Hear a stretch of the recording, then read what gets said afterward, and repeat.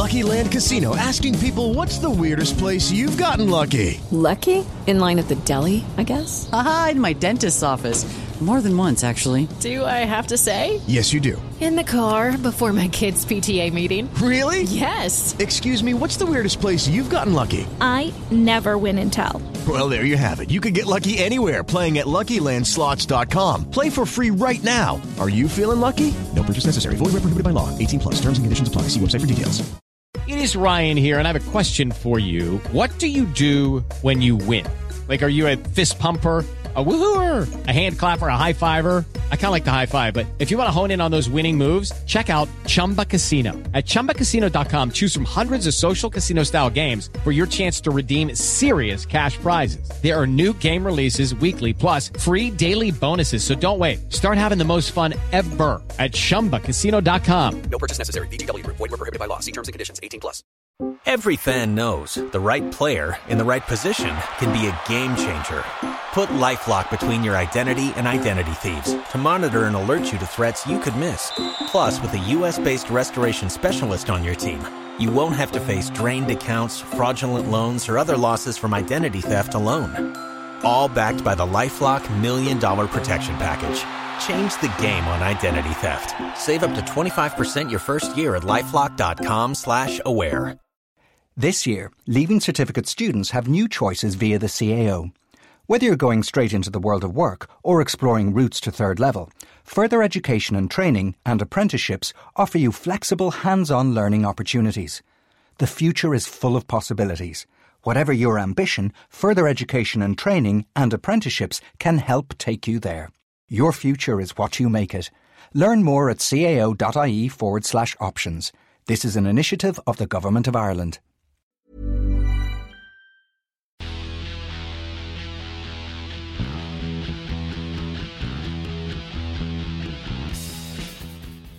Welcome, everybody, to the Blood and Mud podcast. The podcast that's found it all rather surreal, seeing it all again.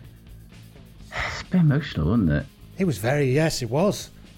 Did you see the speech before the Chiefs game when they were talking about, thanks to all of you for, staying in your houses, and we've got our emergency responders here, we've got the fire and the ambulances and these people who worked in fucking Hyper Value. It was all a bit like, I don't want to say it was a bit much in the sense that it was bad, but it was just at 8 o'clock in the morning on a Saturday.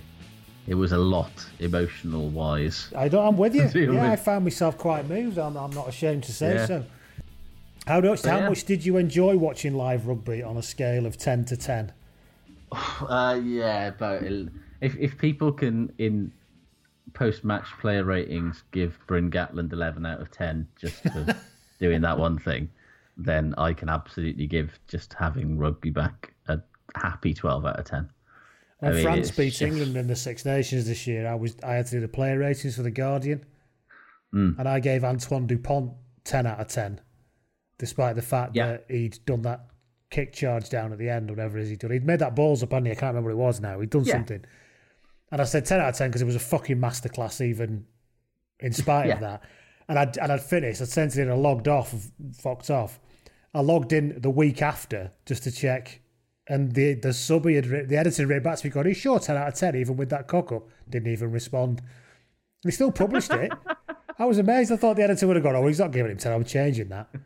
No, they still published it. Maybe he was just like, he feels so strongly about it. He's not even going to dignify with a reply. I'm not even going to dignify that with a response. I'm the writer, pal. You've had my work. That's the end of it. So of course I was as if I was like, after I was like, oh shit, I've just seen this. I'm really sorry, but then I'd still stand by the score though, obviously. See, I would have had no compunction at all about just changing that. Well, that's I thought what he'd do. I thought that's what editors did. I assume the once I had it over, I expect 50% of it to change. So. So what did you manage to, because you had to get up early to watch rugby, did you do anything else over the weekend, anything exciting?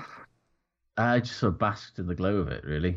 Just what a better way to start your day than being able to watch live rugby. I'll level with you, I didn't get up to watch the Blues game live. No, I didn't do that either, no. No, you can record it, it's fine. What else are you doing? It's not like it's going to clash with other sport during the day, is it? Isn't it? But yeah, so yeah, I just had a nice, relaxed weekend. I enjoyed. I did very. What did I? Oh yeah, I went to the only decent local pizza place in sensible distance of me. Reopened for takeaway orders on Saturday night, and so I got delicious wood-fired pizza for the first time since March, and I mean it was just a great Saturday all round. It's very upsetting because as I messaged you on Instagram because you put an indulgent photo of said pizza which looked absolutely blinding.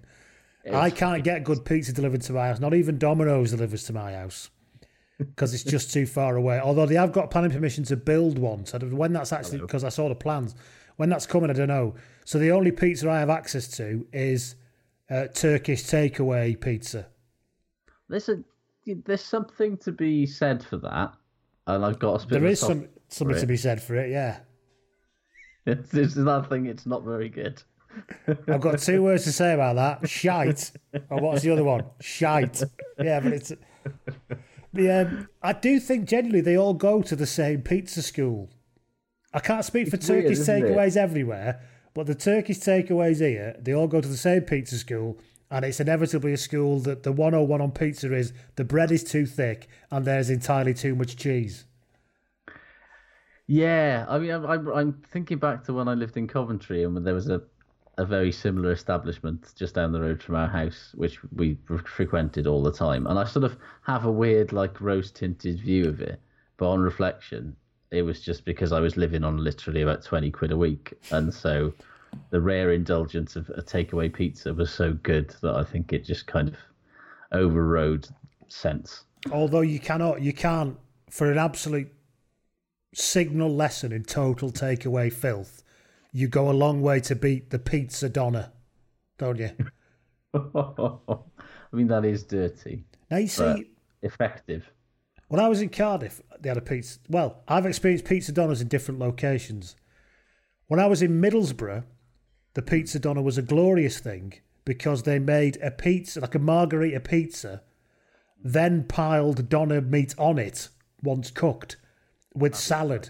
So it was like a big kebab but wrapped in a pizza. Yeah, wrapped literally in a pizza. Which is amazing. And then I went to Cardiff, I thought, and I was drunk, I thought, I'm going to have a pizza donna now.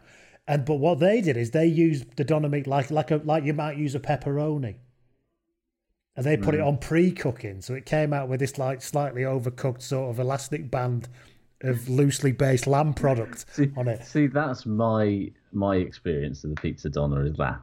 Yeah, so I could see why your face went the way it did when I mentioned it. Yeah, I mean, you know, it's basically just like, how about something that's like pepperoni but much worse? Let's put that on there. No, but when they do it like that, like it's like they pile it on with chili sauce and everything, like I said, like it's a kebab, but wrapped in a full 12-inch margherita pizza. They've replaced the pita with a 12-inch margherita pizza, which, I mean, you've got to give it to them. Anybody runs a takeaway, or if you go to takeaways, let the word go forth of me and make that request of your local takeaway. I want a pizza donna. However, pal, listen. Yeah. Imagine how much detail you have to put in the comments box on Just Eat for that. Right, listen, right, I've ordered a pizza donna, right, but what I want you to do is... See, I mean, I kind of just want to go back to Cardiff and go into TNA stores now, or TNA takeaway, I should say, in Cathays, and just see if they'll do it. We see, because I lived in Grangetown, I was the other side. Yeah, see, TNA's crack chips, the finest chips that aren't very good that you'll ever have. So yeah, rugby this weekend was very nice. On top of all that, I also did a bit of DIY. I discovered this week the joy of painting in gloves. And I don't mean wall painting, that's not too bad. I was painting shelves in my garage to then put up in my utility room, because this is who I am now, and I've just accepted it. Big stuff. But having to move wet shelves around and stand them up and paint different sides of it without gloves on, and it was gloss. So without the gloves, I mean, you're talking about, you literally have to melt the top layer of skin off with thinners, don't you? If it's Yeah. You're talking thinners and sugar. Thinners and sugar, and your hands are fucking glowing like like uranium for the rest of the day. Sort of Do you see that photo of Prince Charles's hands? What's That's that? what you're... Yeah, I did see that. He's obviously got arthritis, hasn't he? But a very specific version of Richmond sausages arthritis. It's remarkable sausage fingers, but that sort of very pinky colour would basically be your entire hands. Basically, yeah. And then heat coming off them. Another thing I did this weekend, Anyway, because I've yes, never watched Painted it in Blood. before, just very quickly, is I watched Life in 12 Bars, the Eric Clapton documentary. It's on iPlayer at the minute. Oh, yeah. Never watched it before, full 2 hours of it. Obviously, I know who Clapton is. I know of his music. Mm-hmm. Comes across as a bit of a kind of Rich Gammon. However... Yeah, doesn't help it with the Rivers of Blood shit, does he? Yeah, but you see, I got the full context of that in the thing. He was basically off his head on fucking... Oh, he was booze absolutely in a off his- well of complete self-hatred, basically. Yeah. But I didn't realise he's... I mean, it's worth a watch is what I'm saying. The music is obviously... It is genuinely very... Yeah. And I didn't realise... Let's not be about the bush, what a despicable human being his mother was. His real mother, not the mother who actually brought him up. His whole thing is weirdly. I watched that this weekend as well because I think it was on telly and I just saw it. And I watched the David Bowie 5 Years documentary, the BBC one, which is very good. Is that the last 5 years one or the first 5 years one? The first 5 years All right, one. I've taped the last 5 years one about the bit before his death. Yeah, no, the because I like a laugh, you know. Yeah. It's musicians, man. They're fucking interesting people. They remain interesting to me even Apart now. from the Manics, watch that documentary. All of them boring. Couldn't be dealing with it. Dull people. Not very compelling. But that's because they're all they're like us. That's the brilliance. That's the brilliance of the Manic Street Preachers is that they're all just like us, just a bit weirder in some ways. Well, Nicky Wire's a little bit weirder. I don't think James is any weirder than any of us. Anyway, yes. If you want to get, I'm Lee. Didn't even bother doing that bit this week. No. I'm Lee, and over there is. I'm Josh. You can get in touch with us if you want. You have to figure it out yourselves. Can't bother anymore. We're on Acast. We're on Apple Podcasts, and also on Patreon.com, Josh. Yes, where we are. People offer a little bit of support. People have been very generous these past few weeks. I'd like to thank all of them. Oh, fair play. For such generosity. And we've had 4 people. You can pay your $2 and support us and get all the extra content, which, I mean, let's be honest, that's worth that alone, isn't it? Absolutely. But if you want to keep it twice the price. But if you want to be mentioned on here and have us tell you what kind of rugby player your name sounds like, then you have to sign up for the $5 VIP lounge where you get a bonquette, a bottle of hooch, and a bit of a jibing about your name with a rugby player. So this week, well, some of them are this week, but the first guy, he actually joined the VIP, snuck in a few weeks ago, and I missed it. So I do apologise to Jack Hurst, who is our first VIP lad this week. Hey, Jack. And I think that Jack Hurst sounds like a hooker that went on one England tour in the lead up to the 1999 Rugby World Cup, was never seen of again until he was let go by his club in 2002 amid rumours of cocaine use. Oh, see, I had Jack Hurst as a sort of person who's played 200 games for England Sevens, but has only ever played 4 games of top flight 15 in his career, 4 Newcastle Falcons, and scored 0 tries. That is actually bang on. Yeah, absolute irrelevance in the 15. Absolutely bang on. Yeah, most appearances for his country, but nobody's ever heard of him. Second in the VIP, in the VIP this week is Owain Curtis. I'll let you go first on that one. What do you think Owain Curtis sounds like? I had Owain as sort of an undersized inside centre, but he runs mean. You know, he's small, but he runs his weight and then some. And then some, yeah. It's like he gets through tackles that he shouldn't get through. And he's got deceptively silky hands, but ultimately he's too undersized to really make that step up to the next level. I think Owain Curtis sounds like a fullback who played for Caerphilly 1994 to 1996, turned down a pro contract because he wanted to qualify as an occupational therapist. Yeah, I can believe that. And I'm thoroughly happy with his choice. Thoroughly happy with his choice. He's got a few tales to tell down the pub, but now he's on the middle management team at the NHS, so he's all right. Loves it. Third into the VIP, and thank you very much this week, is Daniel Locke. And I think Daniel Locke sounds like an Australian back rower, similar sort of player to Rocky Elson, but with a normal-sized head. See, I just thought Daniel Locke, and I'll read you exactly what I've written here. He's an Aussie back rower, good over the ball, but lacks the ballast to really show up at test level. See what, eh? Me and Daniel, you. that is what you are, mate. Because these have been done independently, Daniel. Yeah. So you are basically Australian now, so you just have to live with it if you're not already. Obviously, you're gonna have to accept it. Yeah. Now then, you're first on this one. So the final one in the VIP this week is another Owain Clear Thomas. Go. Yes. And I imagined Owain as a tight head prop who's too big, if anything. He never wants to hear the phrase, they grow 'em big down your way, don't they, ever again in his life. And he's only ever capable of having one haircut, which is a number 2 all over. Fantastic. I've got Owain Clear. I've different route. I've got Owain Clear Thomas was a centre 3/4 who played for Wales in the glorious first decade of the 20th century, killed at the first Battle of Ypres. That's ending it on a nice high note. But that's what he sounds like to me. I can't not go where it's going. So welcome along. Thank you, everybody. Should you wish to get extra content like the wonderful episode on the US rugby history that we did last week with Tony Collins, which was a thoroughly enjoyable hour and a bit. Yes, it really was. And also this week I'm doing another Rugby Life interview with Ben Jeffries, who's a very interesting man. The chief exec of Pontypool. So that's coming up this week as well. Plus there's loads of other stuff you listen to on there.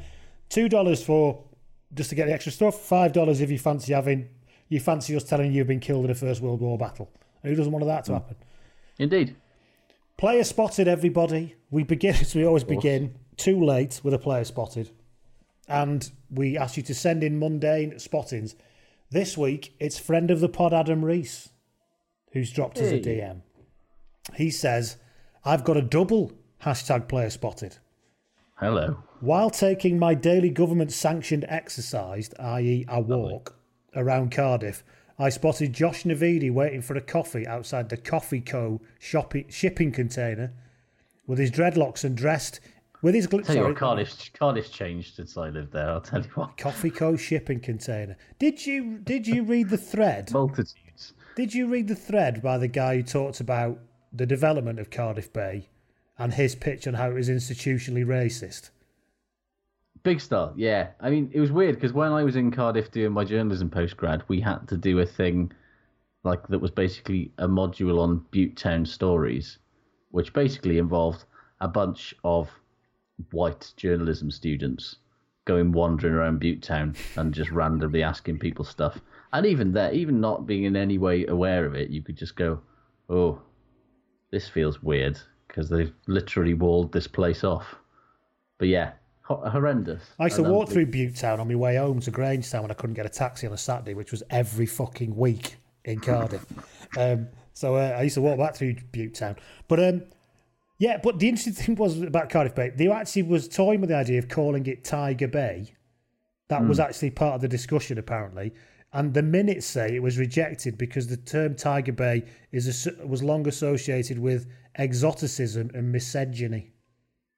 That blew my fucking mind that was put on the minutes of something. It was actually written down. Yeah. Unbelievable. Yeah. Anyway, sorry. That was, yeah. Well, anyway, Adam sees Josh Navidi outside the Coffee Co. shipping container. He said, with his dreadlocks and dressed in a classic orange Adidas t-shirt, Adidas shorts, socks and trainers, he could have been a D-list new metal band, Il Nino. I know who he's talking about there. Yeah. Is that the bloke from? Is that the bloke from? Well, what they called? Korn. No, he wears Adidas tracksuits.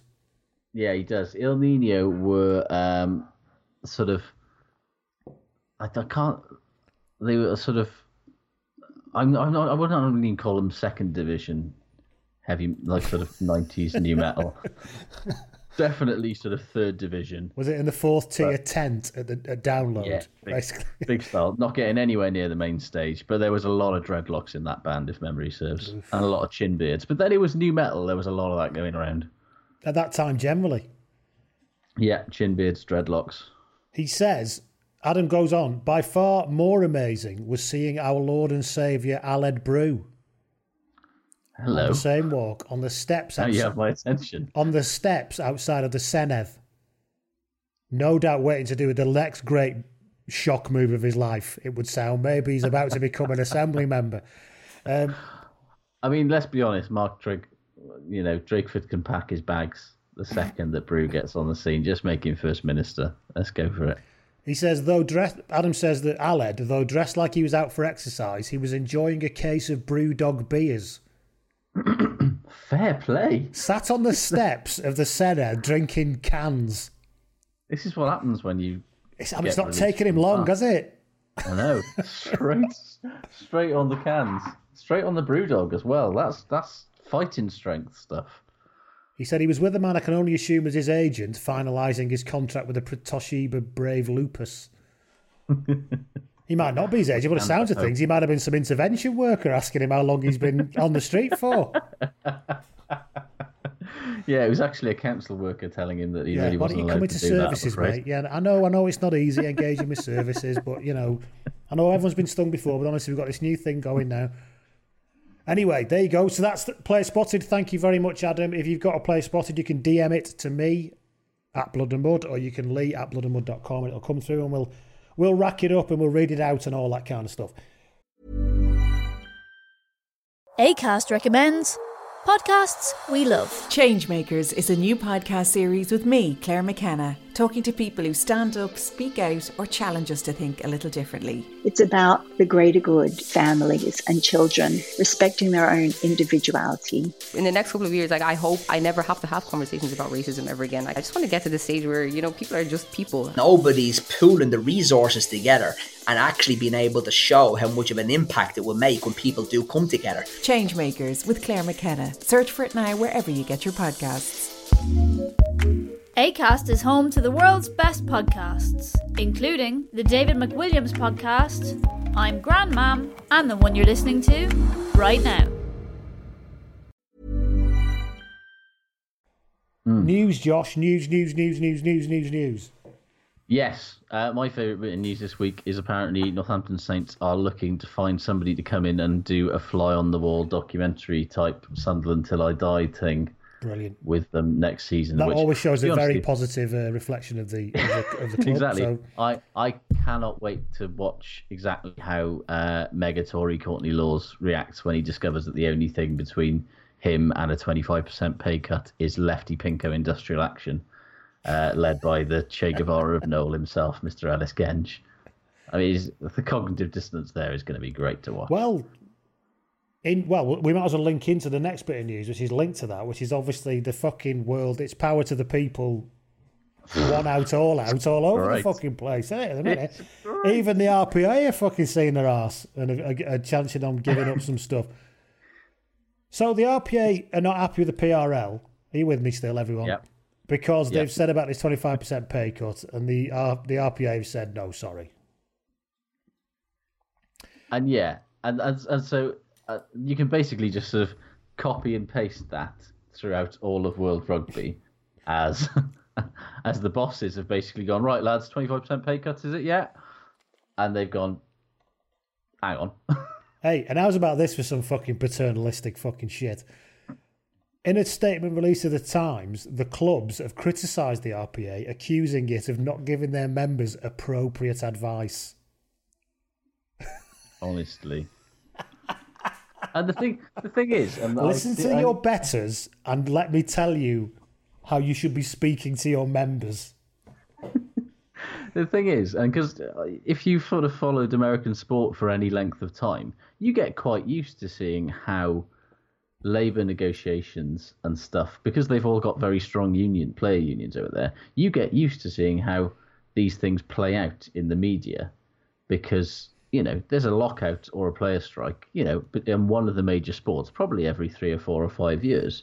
Major League Baseball are currently on the verge of not playing their season at all because the owners want the players to basically settle for much less money than they would have got for a regular season because it'll be shortened, but even though there's no...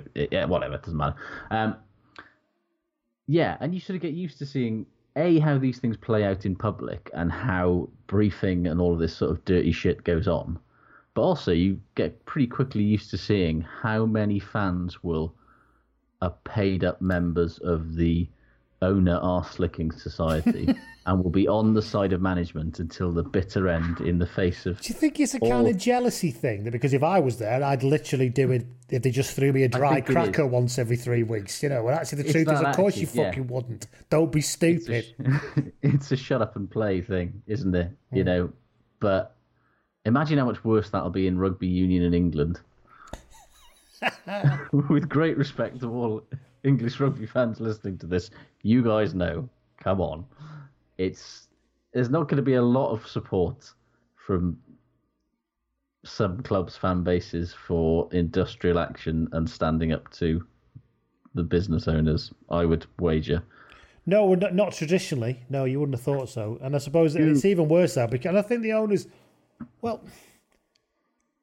and business people are never going to turn up a chance to cut a bit of money, are they? Let's be realistic. No. And I don't blame them for doing that.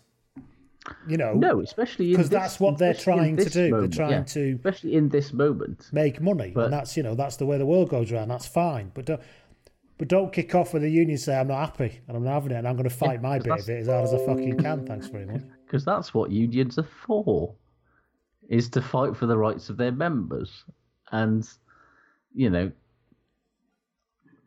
I don't think that anybody's kind of like, oh, well, we still want all of our money no matter what. But I think that, you know, and it's the same with what's going on with the Irish Rugby Players Association complaining about the fact that the IRFU is basically briefing the press before they've had any kind of discussions about similar kind of across-the-board pay cuts. And, you know, they're all basically saying, this, you know, the RPA, the IRPA, they're all singing from the same hymn sheet, which is...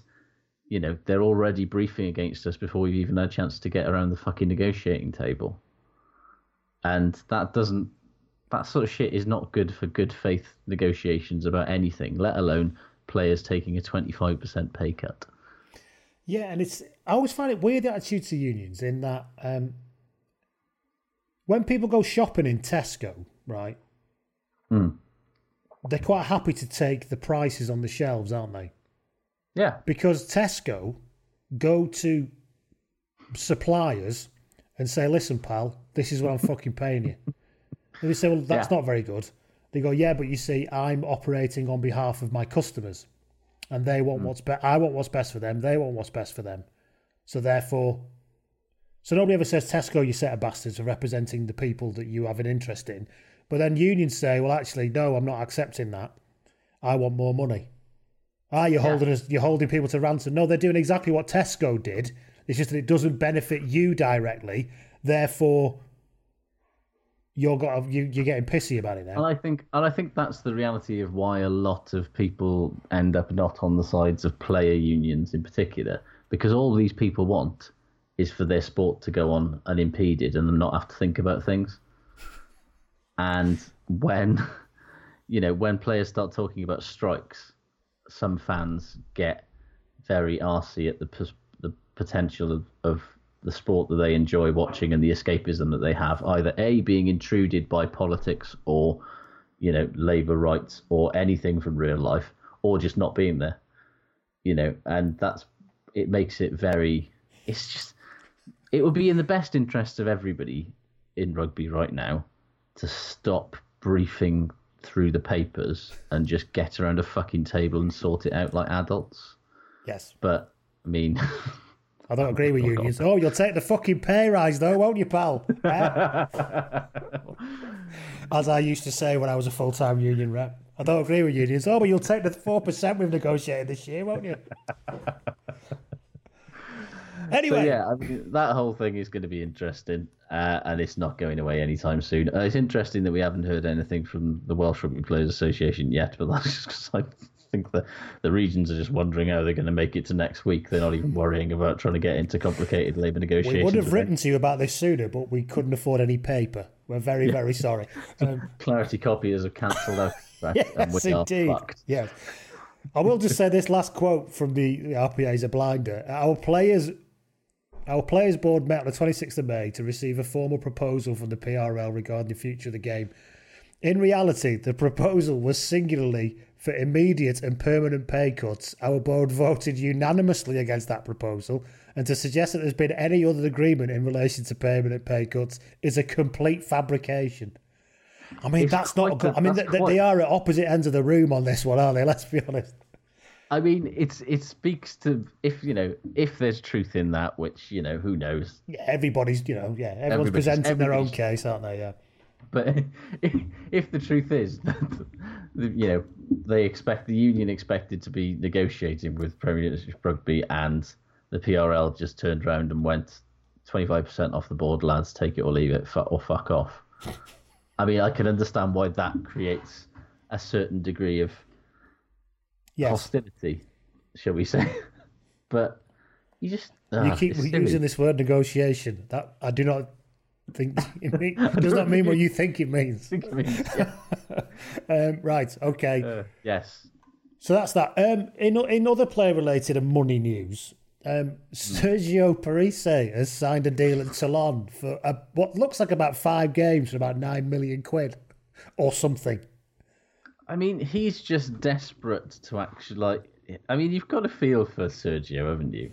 Like, twice that guy has tried to have his triumphant send-off from the Italian national side.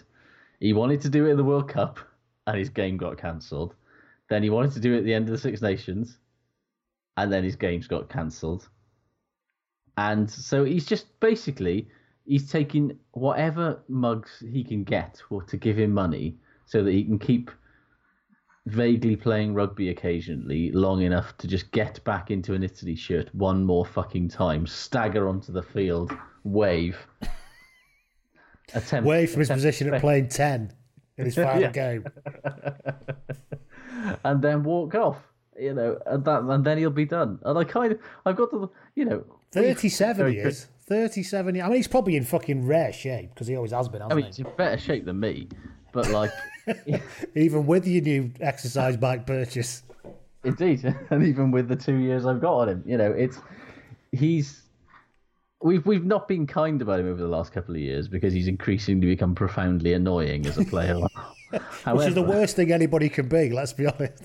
Absolutely. However, I'm really at the point now where I'm just like, Sergio really does deserve this send-off. He does. Let's just give it to him. Whether I don't care what it is, but I want Sergio to have a proper send-off because he is one of the best players of his era. And he's tried it twice now and it hasn't worked. Somebody on Twitter said he's probably fucking fuck it, I'll do it myself. Negotiated that deal. No agent. Sergio don't need no agent. He just comes in. Do you want to sign this contract, Sergio? No, I do not sign contracts. What do you do? I kick a authoritative drop goal out of the office window, and then that's what seals the deal. No, that doesn't really work, Sergio. I am already leaving the room. I will see you next week. 25% pay rise. There we go. Bang. Yeah. Right, so there you go. So what else have we got? The global season meeting's happening as we speak, isn't it? This week. and rumours abound that England and France are torpedoing it as we speak. So, I mean, the more things change, the more things we've sat in here and come up with a fantastic plan, England and France. Would you like to come in and join us? Yeah, all right then. England and France joined the meeting at this point. They simply said no and then walked back out again and went back to the bar. So let's hope that something positive gets resolved from that everybody can agree with, because, I mean, fucking hell. If it's not going to now, then I don't think it ever will. Let's not beat around the bush. No, if not now, then when, isn't it? I suppose that is true, because they'll never be. As we talked about in our massive, ridiculous West Wing episode last week. Was it last week? Yeah. About how ridiculous it was everything both last week be. and the week before. That's why. Yes, it was. That's why I'm getting confused. Yeah, we had 2 goes at it. Yeah. Speaking of new things, last bit of news before we talk about the weekend, because it's relevant, is these new ruck laws. Well, no, not laws, but guidelines to enforce the law. I've been hearing a lot about them, and I thought I need to kind of brush up on this. So forgive me, listeners, you may have read about this a long time ago. I did it at the weekend, so I thought it's just worth, before we move forward to talk about the games, it's probably worth covering what these new rock guidelines are. It is going to feature. It is going to feature. So basically, as quickly as I can put it, the key focus is that tacklers will be expected to release the ball carrier and roll away immediately in the direction of the touchline. So basically, east to west movement as soon as possible. And don't be trying to roll back into the scrum half. And don't be trying to just get out of the way, left or right. Ball carriers will be allowed one dynamic movement after being tackled, with an onus on presenting the ball and releasing it more quickly. So the only movement you'll be allowed is to very deliberately show your place in the ball. Not driving forward on the floor or shuffling around and rolling around a bit. That's not allowed. Ball carriers... Oh, so I've done that one. Stand-up tackle... Ball carrier will be given time to get to ground and a tackle will be called and the ball carrier clearly gets a knee to the ground. Maul side entry and collapse will be strictly refereed. And there was a fucking magnificent side entry to the ruck. Right, was it It really was. Parry Parkinson that did it? And it was like... They were like, they're being very hot on this news. Like, no, that is the most illegal entry. That's been illegal since 1895, what it just did. Literally, you need a set square to work out how in at the side that is. Yeah, so first, from a Jackal point of view, the first player arriving must enter legally, all right, be on their feet and on the ball with an attempt to lift it. They will be rewarded more quickly for this. That'll be interesting to see how that works and what that means for sevens, I think. Well, I think we'll talk about that in a bit. Probably will, yeah. Other arriving players, side entry will be refereed, okay. L angle entry expectation with players required to drive, not dive. So stay on your feet, basically. Again, it's nothing new. It's just, I suppose, they're reiterating what's expected. And foul play will continue to be a priority in the interest of player safety. Well, that's nice, isn't it? It's nice to reiterate they don't want people to be unsafe. So yeah. So there you go. So that's it. The shortest way I can put it is what it's all about. Get out the fucking way. Yes. Don't dive on the floor, and jackals will be rewarded. All sounds very sensible. Yeah. And are we into the weekend now? Are you about to start? Go on then. Let's talk about the clearly. Two games, then. The players weren't the only ones struggling with the new breakdown interpretations over the weekend. Because I mean, in fairness to them, right? Aaron Smith and Brad Weber both said after the Chiefs Highlanders game that the high penalty count in the second half was their fault, basically. And they need to adjust to the We new are rules. too thick to change. It will take a while. However, I mean, there were 40 breakdown penalties across the two games, which, I mean, it's a lot. It's not, what was I don't really have alarming. a massive problem with that, to be honest, but go on. No, but what was alarming was the massive discrepancy between those two games of which side that's the interesting thing, isn't it? Yeah, so Blues-Canes game, pen count was 13-8 in favour of the attacking team, and it all worked out relatively well, to be honest. It was a cracking game, very entertaining to watch, nice tries, didn't particularly notice anything over the top refereeing-wise. Second half of the Highlanders-Chiefs game, though. I mean, and in the game as whole, Paul Williams blew up 16-3 in favour of the defending team, which, I mean, it was hard to watch, let's be honest, because it was just Jackal-palooza, which, every time the attacking team of either side got a bit of momentum, it was just penalty to defence. And I get it. There's going to be teething problems with this stuff, any new ruck interpretations. And I like the idea that players have to roll away to the side, and that is very sensible, yeah. And it is, and it makes all the sense in the world. What I don't understand is this, why are we giving... They basically think... I think the thinking is that jackalers will... I think the thinking behind the law was, if you give jackalers more of a chance to get the ball... It'll come out more quickly. Then the ball will A, come out more quickly, and B, it will create more turnovers, which will create more broken play. What happened on Saturday morning was that players realised that the last thing they want to do is get turned over and be attacked for broken play, especially if you're on the attack and you're in the opposition 22. It's better just to concede a penalty, to be honest. In the same way that... Just keep hold of it, yeah. Yeah, in the same way that NRL teams before the new resetting of the set of six thing would happily concede a penalty to play the ball rather than have the opposition attack broken play because it was much more dangerous. to concede a little bit of territory and have an organised defence than concede no territory but have, the opposition attacking a defence of 6s or 7s. It's just one game, obviously, but the new laws that were designed to speed up the game and make for a better attacking spectacle put a fucking handbrake on it the second half of that Chiefs game. And I know it's only one game, it's one ref's interpretation. Yeah. I thought he did all right, actually. He did all right in the first. I think he refed what was in front of him. It's the unintended consequences of the law thing. You can't blame him. I think it's just actually I'm supposed to favour Jacqueline, and you won't let go of it, so it's a penalty. Yeah, well, I do think that if you're going to tweak that sort of thing, rugby's got to reward play that creates interesting and exciting attacking play, and so you've got to give a little bit. Because it was interesting, I thought that Damien McKenzie had 2 fucking breakdown penalties and Caleb Clark had a couple as well. And it's like, that to me says players are making half breaks, clean breaks, they're getting into space, and then the outside back, they're winning penalties and turning them over. And that's kind of not what I want the game of rugby to be. I don't want a player to make a clean break and then because the support is momentarily not fast enough in getting there to smash the jackler off the ball, instantly all the attacking momentum's gone the other way. I don't know.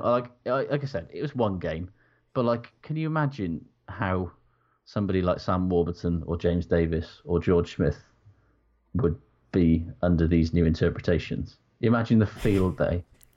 They wouldn't even have to train. They just walk on and lead over things. I think it was Ben Coles that was like, Heinrich Brousseau is announcing his unretirement immediately after watching that game. It's like, it's like, it was always going to be fraught with issues. But I've seen a lot of people say, oh, it's great that they're enforcing these new rules. It's like, it's great to a point, but we do need to remember that rugby is not just a game of rules. It is a game that's supposed to be entertaining as well. And I think they maybe need to watch that isn't. It isn't. The ball was coming out quicker, though, wasn't it?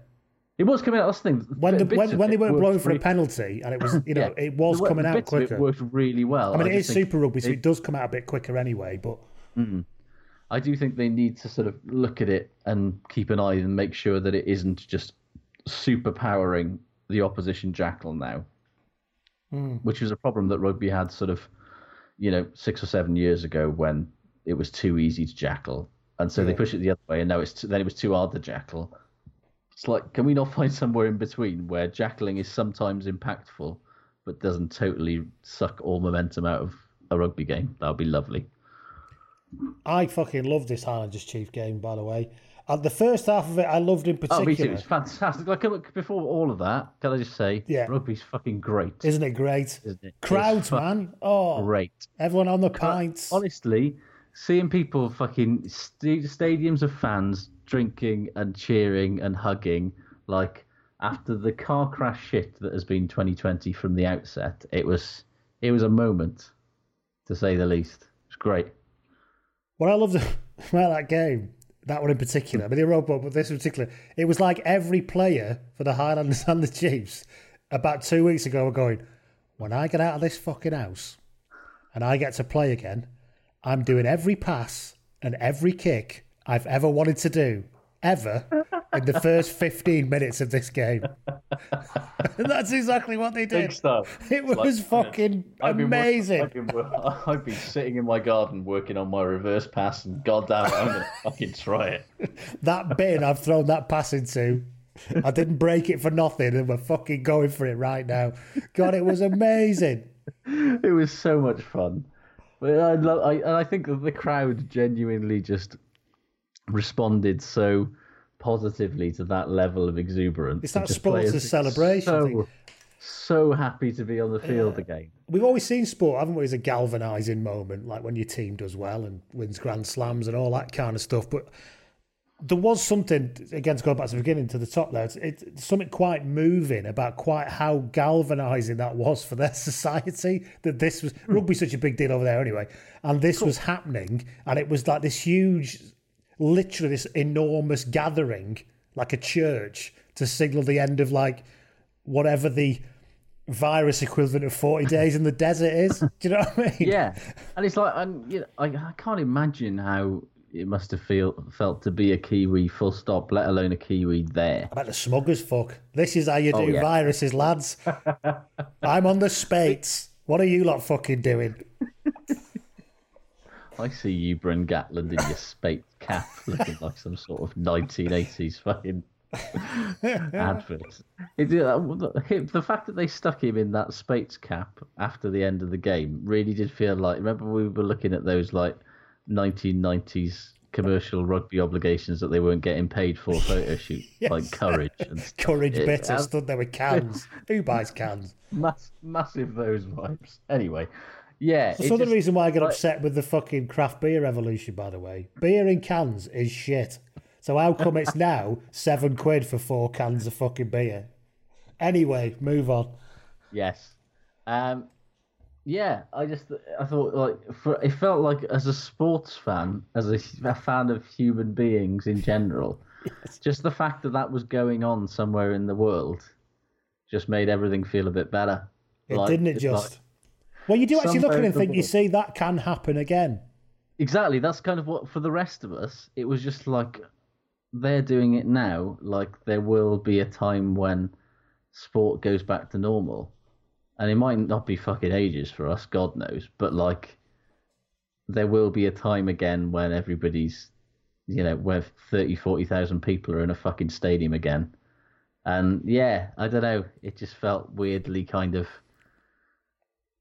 It felt like a moment. It did feel like a moment, yeah. And we all got a chance to watch it, which was good. But yeah, well, and also then Warren Gatland got a chance to watch it, which you can be very happy with, because as much as it was all a good laugh, the Chiefs getting driven into touch from 10 metres inside the field in the first 3 minutes was a bit of a kind of ooh. He didn't look happy, yeah. And then of course his team got mauled over for a try from 15 metres out at one point. I do think that, I love Warren Gatland a great deal, but like of the 4 teams that played on the weekend, the Chiefs were the one that visibly looked the most rusty and off the boil, certainly compared to how good they'd been before the break. They have had a habit this season of getting behind early doors, but then they've usually turned up in the second half and absolutely blown people away. Whereas, yeah, they just looked, really blunted and really like they weren't all on the same page at all, and it's just physically they didn't look like they were up for it either. It's a weird thing to watch a Warren Gatland team get bullied like that. He's going to have to do a lot of he's going to have to hang a lot of Chief shirts off coat hangers and hold them up, isn't he? Pointed at it. Listen, you can't. Maybe that's the problem, because New Zealand has just been brought together with such unity.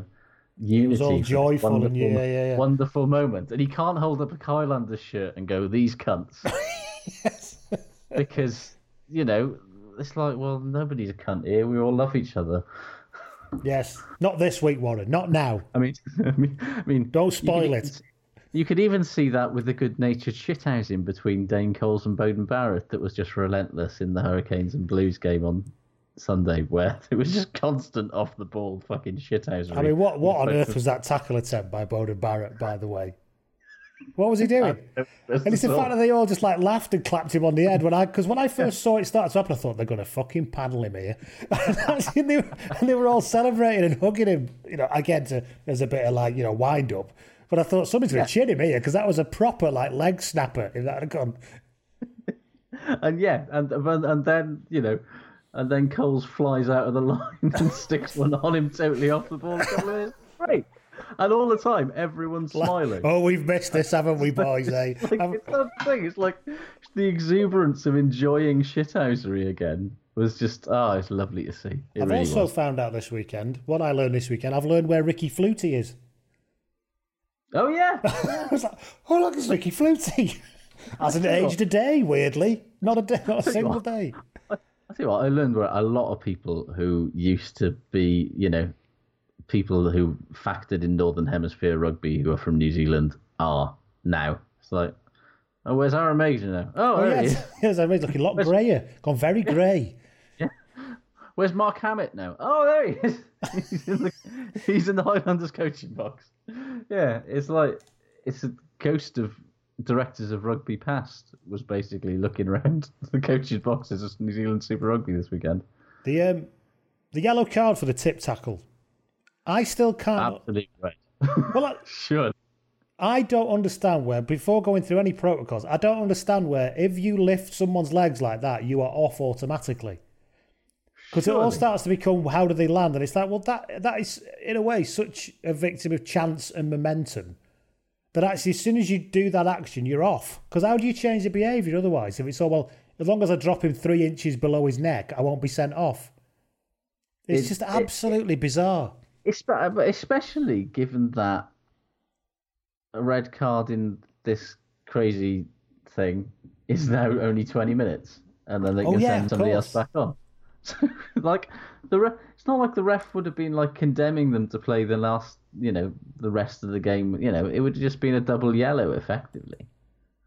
But I think just generally, the only way you stop them doing that is by just saying, as soon as you do that action in a tackle, you're going off. You're fucking gone, pal. Yeah. Because you cannot control all of that weight and momentum and where it's going to land as soon as you lift them up like that. So you just got to stop doing it. Yeah. No, it was a very odd moment. I'll tell you what, speaking of odd moments, I seriously wish they'd opened up the barbers in Auckland before they opened up the rugby ground. Fucking hell. The sheer volume of ill-advised lockdown haircuts and dye jobs was really impressive. I mean, a special mention actually to Sam Knock of the Blues for what honestly looks like a mistake. I don't know how you get that haircut on purpose, but he's got it. I was fascinated by the angle with which Parry Parkinson entered that ruck. I was also completely and totally transfixed by his headband. Oh yeah. Because it was like, it looks like latex, and I mean like he's like he's buffed it up. Yeah, it's like, you know how the headbands have sort of a, when you used to have taped head, thing, you'd have bandage and then tape. It's like he's gone full tape, but it wasn't tape. Yeah, it's sort of a weird... It was quite clearly some kind of weird sort of fetish headband. Yeah, it had a sort of kind of... It had a BDSM flavour to it. It had a wife clean vibe that I found unsettling. He got it from the 50 Shades of Grey section of the of his wife's catalogue. Yeah, I didn't like it. Not at all. I'll tell you what else I learned. I learned that the Blues have more good fly-halves in their matchday squad than Australia does, full stop. And only one of them is playing stand-off. No disrespect to Australia. There are more good fly-halves playing in Auckland for the Blues at the moment than there are currently playing for Australia in Super Rugby, especially now Quade's gone to Japan. Dan Carter and Beauden Barrett, obviously, we all knew how good they were. Utera Black, fucking hell, he's not bad. Yep. This is the soul crusher that we find, isn't it? Where we always go, well, they're going to struggle to replace something like that, and they've been struggling, but Barrett's not quite as solid as he was before. No, fucking hell, who's this now? Yeah. Where have they found him? And he's already got, like, in one game, he seemed to have more sort of attacking understanding and link-up stuff with Beauden Barrett at 15 than Richie Mo'unga ever has with the All Blacks. As you instantly just go, oh, for fuck's sake. They're just going to shift that into a black jersey instantly then, aren't they? And then they'll just have Richie Mo'unga to come off the bench. With his thighs. With his thighs. I've also learned this weekend that my favourite name, I think, in the whole world right now is Ezekiel Lindenmuth. It's a brilliant name. What a name. This is a great name. Speaking of great names, neither of which are good names. Aaron Smith, not taking too kindly any talk of him handing over his All Black jersey to Brad Weber. Because Smith just went after him constantly. He was such a prick in a perfectly good way. Like, Webber has been really good for the Chiefs this season, and he's really dynamic and he's really exciting. Just Aaron Smith just walked up to the pitch and was like, "Right, I'm just going to ruin your day. Like, every time you get the ball, I am just going to make you. I'm just going to be on you. I'm going to put my hands on you. I'm going to be just constantly going after you after the ball. I'm going to slow things down. I'm just going to make your life a living hell." And it's a big part of why I think, to be honest, the Chiefs struggled on attack so much. It's just Aaron Smith was just making Brad Webber have a very bad day. He was an absolute nuisance, yes. And hey, tell you what, people are like, imagine being stuck in the house with Aaron Smith for 12 weeks. Imagine what that must be like. No airports to go to. Yeah, I mean, he was an A-grade pest. And to be honest, you probably demonstrated exactly why he's still New Zealand's number one scrum half, because he does that as well as being Aaron Smith. What else have we like from the weekend? Tell you who else is still in fine fettle.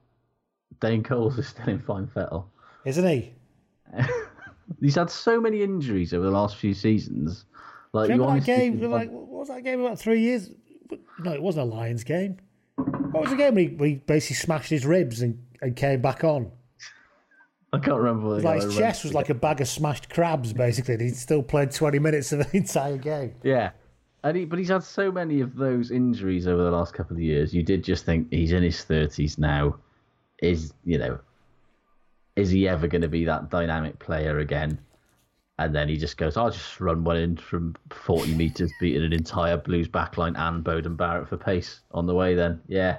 I mean, to be fair, he couldn't throw into a line-out for fucking toffee in that game. But, physically, he's in good nick. Yeah. 73% line-out. Not good. It's not great. It's really not great.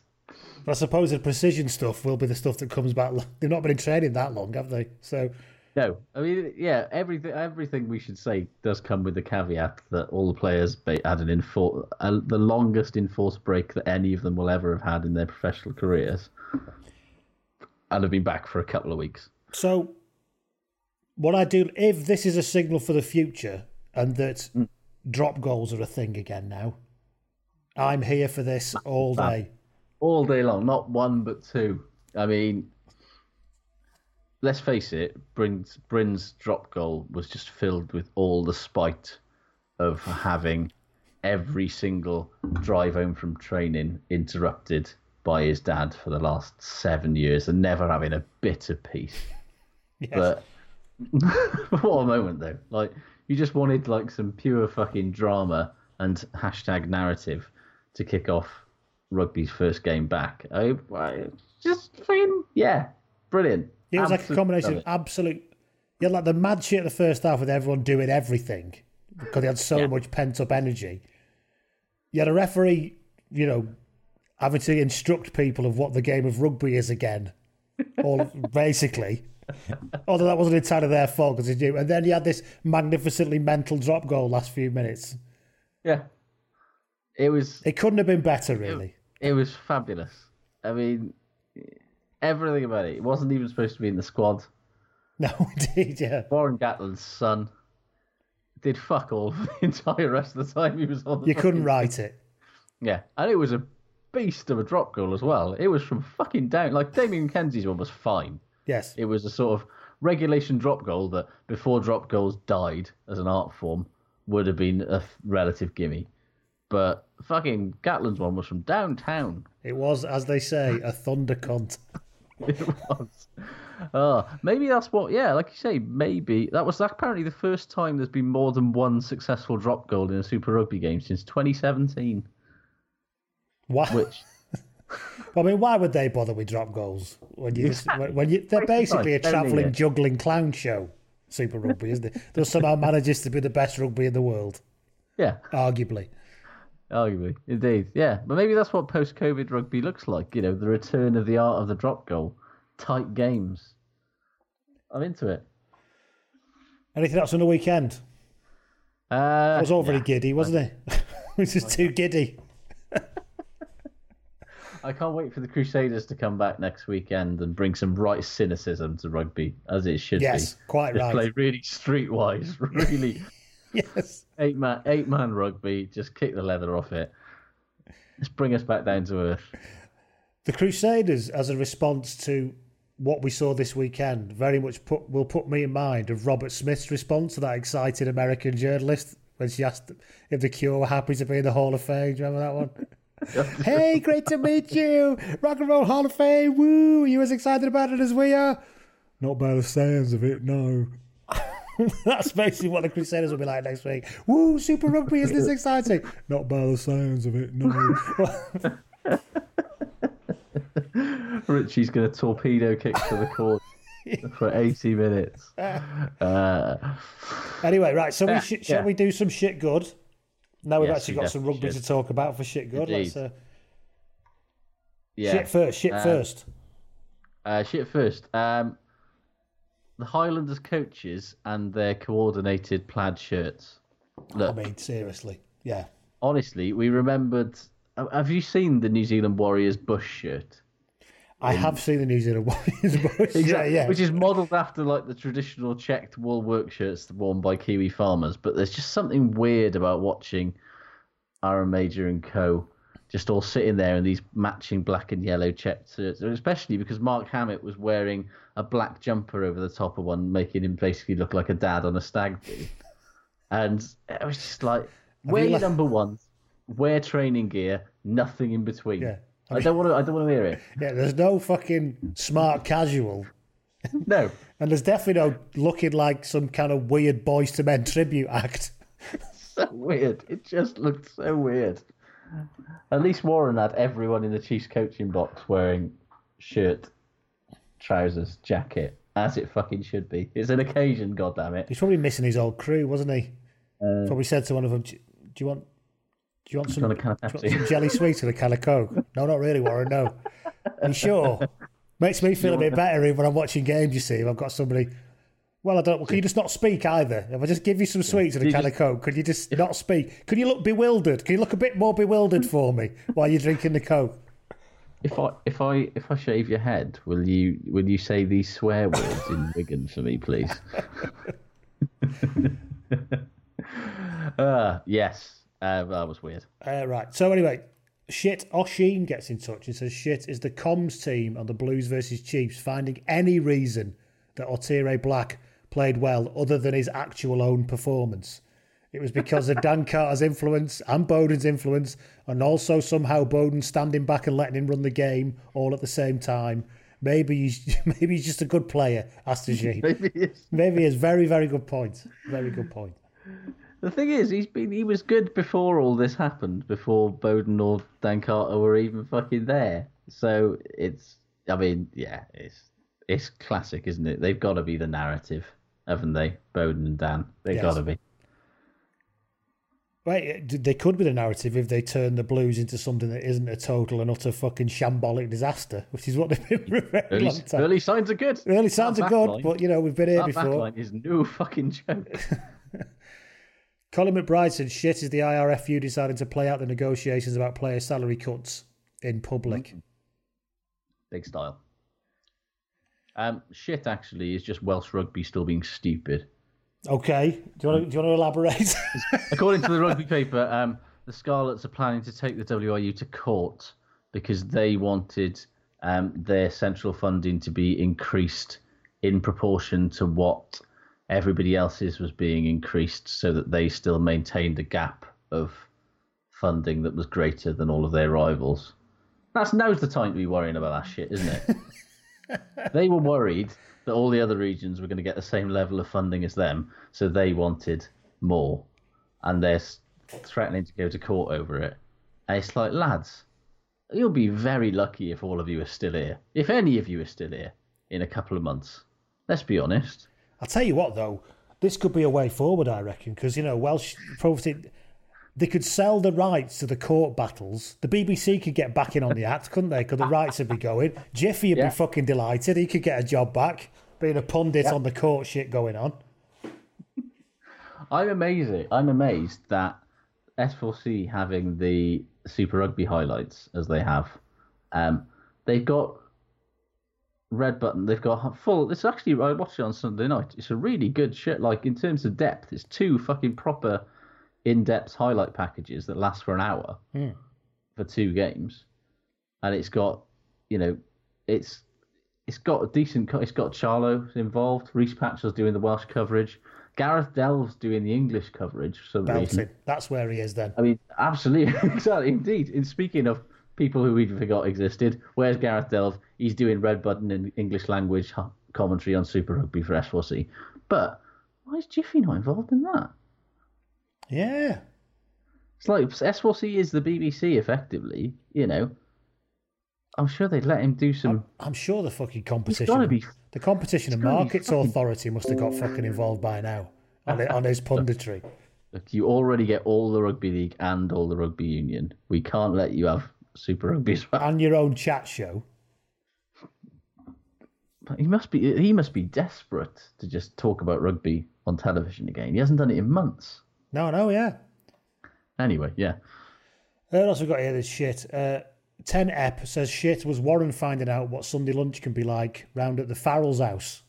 6 Nations. Yes, very, very good. Yeah. Very true indeed. Shit, I thought was Luke Jacobson, who I know he's been out for a long time, and Shannon Frizzell is a big lad and he makes a lot of people look weak in the tackle. But when you're a 23-year-old blindside with All Black caps, you don't want to get speed bumped for 80 minutes by the man who's probably going to be after you. Well, is probably taking your shirt in the squad. Really, it's not a great job audition, is it? Even if it is his first game back. Dan Carter got put on his arse royally in that one run as well, didn't he? Yeah, he did. Oof. Remember how old you are, Dan? Yeah. While I was on the floor, I phoned my dad, and he said, "You get up, son. I'm still proud of you."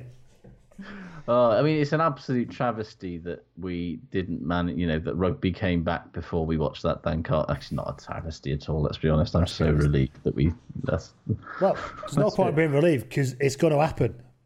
It will happen at some point. So rugby is going to go away again, even if it's just Super Rugby Aotearoa just finishes. Well, we're excited now. There'll be some point in mid-November where we'll be like, should we just watch a documentary this week? There's the Super Rugby Australia's coming back as well. That's with true. The Western Four. Oh, it's plenty of time. I'm just saying you can't. Just don't pretend that it's not going to happen. Yeah. I'm giddy at the notion that rugby could ever not be exciting to me right now. But that's because I watched 2 games over the last 4 months. Dave Price says shit is 4:30 a.m. kickoffs plus working weekends. So I managed to miss both games. Yeah, but Dave, you're one of those, heroes, aren't you? But on the flip side of that is everyone in New Zealand, including Bowden Barrett, going, rugby should kick off in the afternoon. That's when it's supposed to be played. Yes. So I'd get used to those 4:30 a.m. kickoffs if I were you. Matthew Armstrong says that shit is the French and English clubs allegedly deciding the whole global season thing was just was running a little bit too smoothly. And it was time for them to get involved. Yes, quite right. Yeah. You got any more shits? No. I can't be too negative about this weekend. No, that's true. I've noticed that. Oh, Anna says, and this is a good one, says shit is pink shirts being worn to honour women in rugby. So why don't you fuck off back to the 50s? How about honouring women in rugby by paying them fairly, treating them with respect and, equality, something like that. Oh, Anna, you with your crazy ideas. You've not been taking appropriate advice, the PRL owners would say to you. I had a little chat with Jamie Wall, friend of the pod, Kiwi journalist, about this, and I sort of was like, oh well, New Zealand Rugby Union is actually pretty good because even though I find the pink shirt thing very tedious, at least they do like replica jerseys for the Black Ferns and stuff like that, and he's like. Yeah, it's one of the hardest things to buy in New Zealand is a Black Ferns jersey. So don't give them too much fucking credit. So yeah, here's an idea. When your team's the world fucking champions, just make a jersey and allow people to buy it in a shop. And just come up with a better idea than wearing pink stuff to raise awareness of things. Honestly. But it's like celebrating women. It's like, stop raising awareness. What do you mean? We're all aware women exist. It's just absolutely route one sort of, if we make it pink, a woman will buy it thing that is replete in sport. The NRL does their women in league stuff. Baseball does its horrible pink Mother's Day things. I literally just shuddered at the very thought of that. Oh, the Mother's Day stuff and the Father's Day stuff just is awful. There's troop stuff in America as well, isn't there? When I was there at the troop Cubs stuff game, is rank.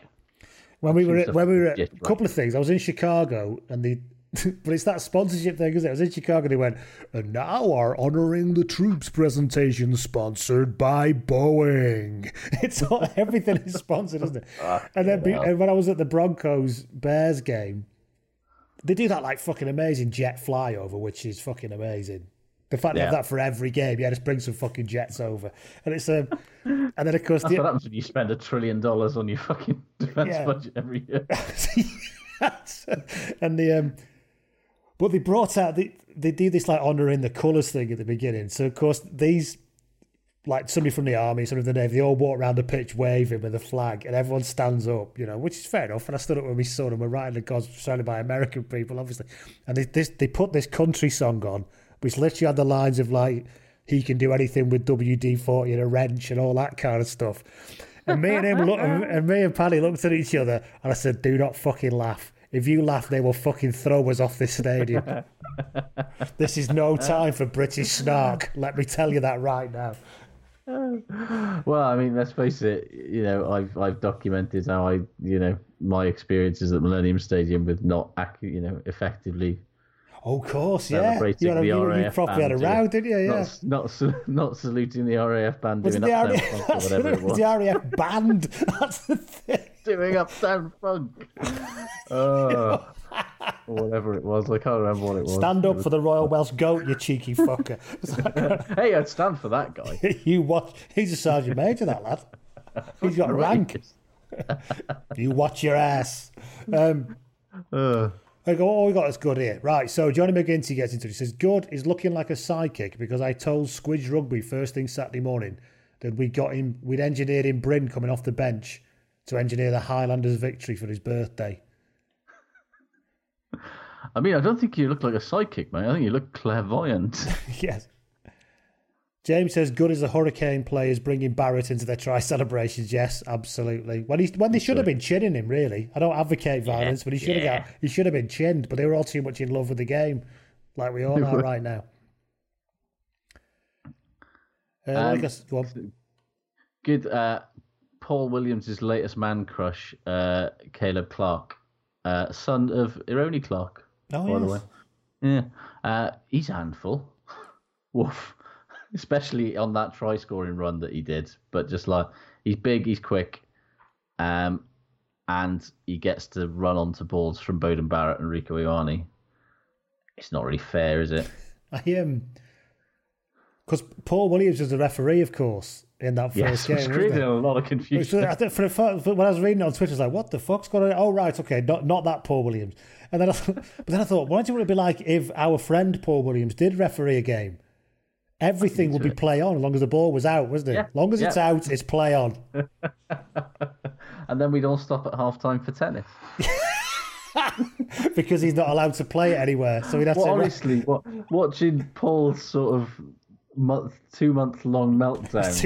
2-month-long ennui over the last literally the only country in the world that hasn't allowed people to go back and play tennis. See that map he published where there's colours...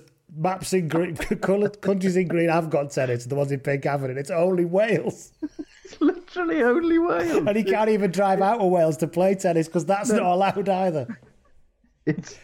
I feel for him, but fucking hell, it's funny. Yeah. I think on the quiet, I'd like to rid the world of tennis, so I'm quite pleased with it all. I can't stand it as a sport, absolutely, without any kind of... Just can't stand it. That and Formula One. It's the queen of sport. As in the band, that it's sport for people who don't like sport. Because even my mum watches the tennis, and you have to go a long way to find somebody who despises sport as much as my mother does. Like people who aren't into music like Queen, don't they? Yes, big style. Although, however, playing tennis is quite fun. I played tennis a few times in the whole Wimbledon season thing. Yeah. But I played badminton quite seriously for a while. And I was like, oh, it's fucking a racket, innit? It's a racket. Fucking hell, I was terrible. The technique is completely different. I had absolutely no clue. I could just about serve because it was a bit like a smash in badminton. Beyond that, no chance. That is the one thing that I despise about racket sports is that there's almost nothing that... No. The transferable sort of knowledge between like squash, tennis, badminton. There's nothing there. Yeah. At all. I played squash. Honestly, it looked like I was having an aneurysm while I was playing. Such was my inability to move around the court properly. It was fucking horrendous. Where are we now? Good, we're on, aren't we? Good, apparently. Yeah. Good. Ollie White says, good is Squidge Rugby's video on Roy Francis. Yes. An amazing view of how much the man achieved despite every obstacle put in front of him. Yes, quite. I mean, yeah, he's a legend, Roy Francis, and a legend for Squidge for pulling it out. Good man. Good also is a thread that literally started doing the rounds on Twitter shortly before we came on air. Yeah, I know what you're talking about before you even say it, but yeah, go on. It's the La Plata Rugby Club's 1977-1978 season. I had no fucking idea. Honestly, is one of the most harrowing and unbelievable things I could ever possibly imagine. Yes. And also the most heroic and courageous, and just it doesn't make sense to me at all. And I think I'm going to think about this for it's going to be one of those things I'm going to think about for months. We'll give it a retweet, everyone, if you haven't seen it, but because we don't want to go through it now. But it's harrowing. Yeah, harrowing and incredible. Yeah, and but horrendous. And I wish my Spanish was better so I could read the book. Absolutely, but also how very rugby union that these people, the World Cup isn't fucking named after them or something. You know, as opposed to being named after a pretend man. I mean, there's some bad shit gone down in rugby in South America. You got that. Yeah. You got the lads who hate each other. I was going to say, I thought that's where we were going with this. That's what I did. I thought, hang on, whoa, these are lads that hate each other? Oh no, this is something entirely different. No, so much worse. Yeah. Well, maybe not worse. Different. Yeah, I know what you mean. Yeah. Yeah. So we're on good, yeah. So Thorv in the Red says, good was the reffing in the Highlanders versus Chiefs game. Josh slightly disagrees. I kind of agree with you. Anthony says, good is finally seeing some of the breakdown laws being implemented. Again, jury's still out, I think, but I think it was, I think it'll be for the benefit ultimately. It'll need a bit of tweaking. At least paying attention to it again.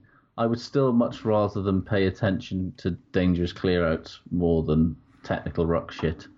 But, yeah. Anthony also says that good is Gatland admitting he didn't care if Bryn was his son because he wanted to win. Well, I think it's quite clear he cared if Bryn was his son because he moved to Wales when he was small and never came back. So that's not true. Of course, that's not true. After all Warren's done for Bryn, he let him hang around with the Wales squad at the World Cup, and this is how he repays him. Disgusting. What else have we got? Go. Good, I thought, was Patrick Tuipulotu. Not only because he was really good in the line-out for the Blues, but according to Joe Marchant in the week, he's been clocked in training at running at 9.4 metres a second, which in old money is 21 miles an hour. Which, for a 6'6", 19 stone man, that is Jesus Christ. For comparison, right? Usain Bolt's fastest clocked speed on a track was 27 miles an hour. Like, don't get me wrong, much faster. Yes, however, but Bolt is the fastest man in history. Yes, so much faster. But it should make sense. Imagine that at full tilt coming at you. Oh, not interested. 6'6", 21 miles. That is literally being hit by a car. Fuck that. What else we got here? Good. Toby Baker says, good is New Zealand living in the 80s when it comes to hairstyles and music. That was a rather charming thing about the whole thing. I don't mean that in a patronising way. It's the unfettered joy of how unironically kind of cheesy they all are. They don't give a shit about it. Yeah.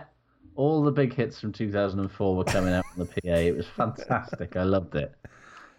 What else is good here? Fiddlegirl70 says, good as the Blues employing two All Black legends as water boys. Talk about humble. Dan Carter and Sano Manga. Yeah. Tanner's not aging well, is he? He's not, is he? No, he's got a bit of a chamois leather thing going on. When do you think that Dan Carter and him played at the same time? Like, I know Dan Carter's a lot younger than him, but they were on the rugby field at the same time. But Tanner is not aging well, which I suppose is fair enough when you put your face, into holes that people get smashed off on the reg for about 10 years in professional rugby. What else got as good? Patricia says good is the new dictionary definition of acceptable shithousery, which is the Hurricanes and all their Bowden Barrett tri-celebration stuff. Absolutely. She said also good was rugby, real live rugby with actual people there watching it. It can't be said enough, can it? And for all our snark about this game, right? My God, it was... I loved every fucking minute of it. I loved it so much I watched it twice. Did you? Both games. And I watched the highlights. I fucking loved it. Did you tell your missus it was different games? Yeah, there's 4 games on this week. I've got to watch all these for work. It's work. This is work. Yeah. She's like, no, I don't want to go for a walk. I'm working. And about 8:30 on Saturday, she was like, "You're up a bit early." I was like, yeah. just have a lie in. It's fine. Yeah.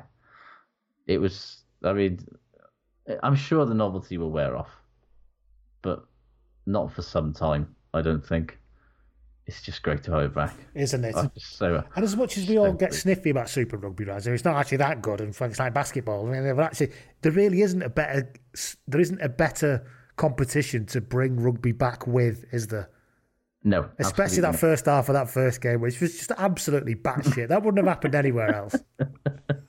No, exactly. It's like... And I hope that when, the Premiership comes back and the Pro 14 comes back, I hope there's a bit of that in there as well, especially as they'll be playing in fucking July and August, and the pitches will be like, effectively, South Africa in November. Like, yeah, just fucking throw it around, lads. There's no danger of rain stopping play here, or if it is, it's going to be apocalyptic and fun. Plenty of Vaseline on the knees and elbows, lads. Oh, yeah. And on that, you had me at Vaseline on the knees and the elbows, so therefore we're probably done. Hilariously, with actual rugby on this week, we've had our shortest episode for probably about 3 months. So, I mean, it's still not a short episode because it never is, but it's still shortest for us. I just think it says a lot about, the best thing that people can do with us is give us something to talk about. The worst thing we can do is have nothing to talk about. You let you give Christ. Stream of consciousness go, you've got no chance. Oh, boy. Thanks, everybody, for sticking with us through this weird downtime vibe, but it's back, and it can only keep coming back, can't it? So we'll speak to you all soon. Ta-da. Ta-da. Sports Social Podcast Network. With Lucky Land Slots, you can get lucky just about anywhere. Dearly beloved, we are gathered here today to... Has anyone seen the bride and groom? Sorry, we're here. We were getting lucky in the limo and we lost track of time. No, Lucky Land Casino, with cash prizes that add up quicker than a guest registry. In that case, I pronounce you lucky. Play for free at LuckyLandSlots.com. Daily bonuses are waiting. No purchase necessary. Void where prohibited by law. 18+. Terms and conditions apply. See website for details.